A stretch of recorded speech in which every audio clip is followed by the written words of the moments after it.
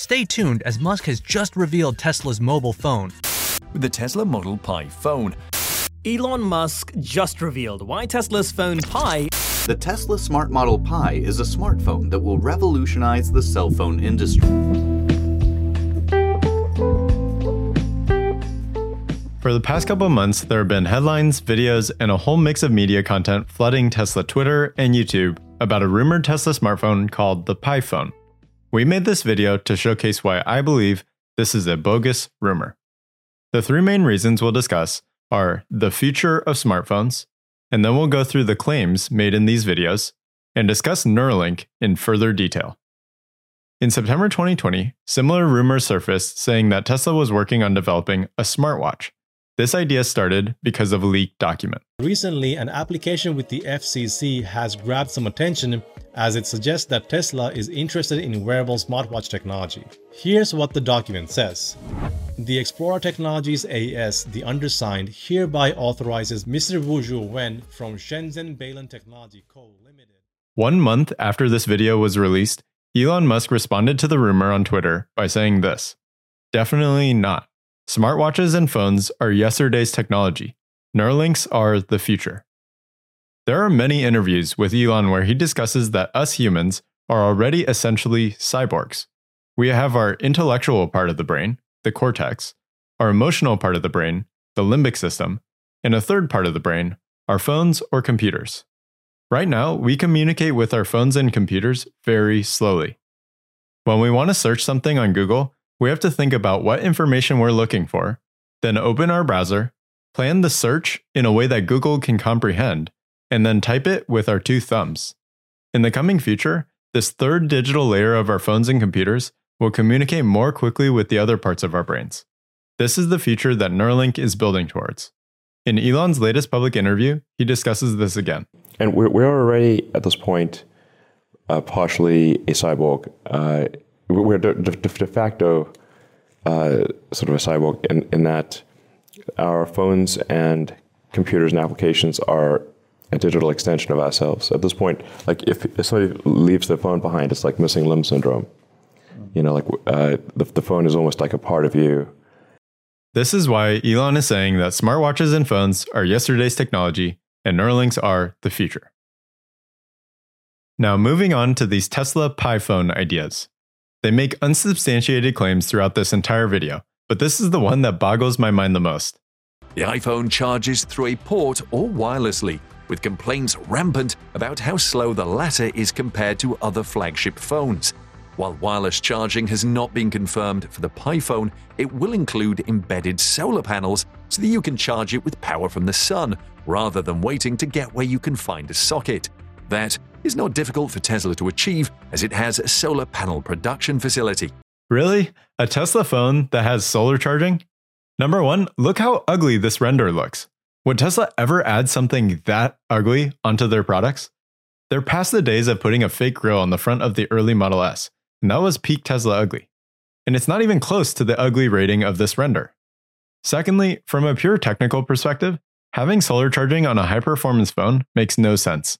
The additional cost and complexity from designing and manufacturing charging like this outweighs the very small benefit customers would get from the solar cells. For example, if we take a look at the specs of Google's flagship phone, the Google Pixel 6 Pro, we can find the typical battery life is 5,000 mAh, or 20 watt-hours if you assume an average voltage of around 4 volts. I did a quick Google search to find energy harnessed from the sun is approximately 5 kilowatt-hours per square meter per day. Now, assume the back of your phone is 3 by 5 inches, or 15 inches squared. Now, taking those two values, you get around 45 watt-hours of energy if your phone just sat on the top of a rooftop with the back facing the sun. Obviously, this is not how most people would use their phone. Instead, they'd keep it in their pocket, or it would get very limited exposure to the sun. My guess is it'd get around 5% or less of the energy the solar would get on a rooftop. Now, I pulled the 5% number out of my behind, so go ahead and roast me in the comments if you disagree. But assuming that 5% makes sense, you do 5% times the very conservative 45 watt-hours that you'd produce, and you get around 11% of the battery energy storage capacity. Now, consider the additional weight of the solar cells, the uglier design, the increased difficulty and cost to manufacture, in exchange for around 10% battery on a very ideal day. This is one of the reasons we have yet to see Tesla include solar charging on any of their vehicles. Up to this point, the technical advancements in harnessing solar energy with solar cells doesn't justify adding them. Now, this could certainly change in the future, as Tesla seems to have teased a solar charging option for the Cybertruck, but I think it's unlikely that we'll see solar charging for phones anytime soon. Another claim that is not quite accurate is later in this clip. The third contributor to the PiPhone's ecosystem is Neuralink. Many people, including experts, become squirmy when it comes to implanting chips in the human brain.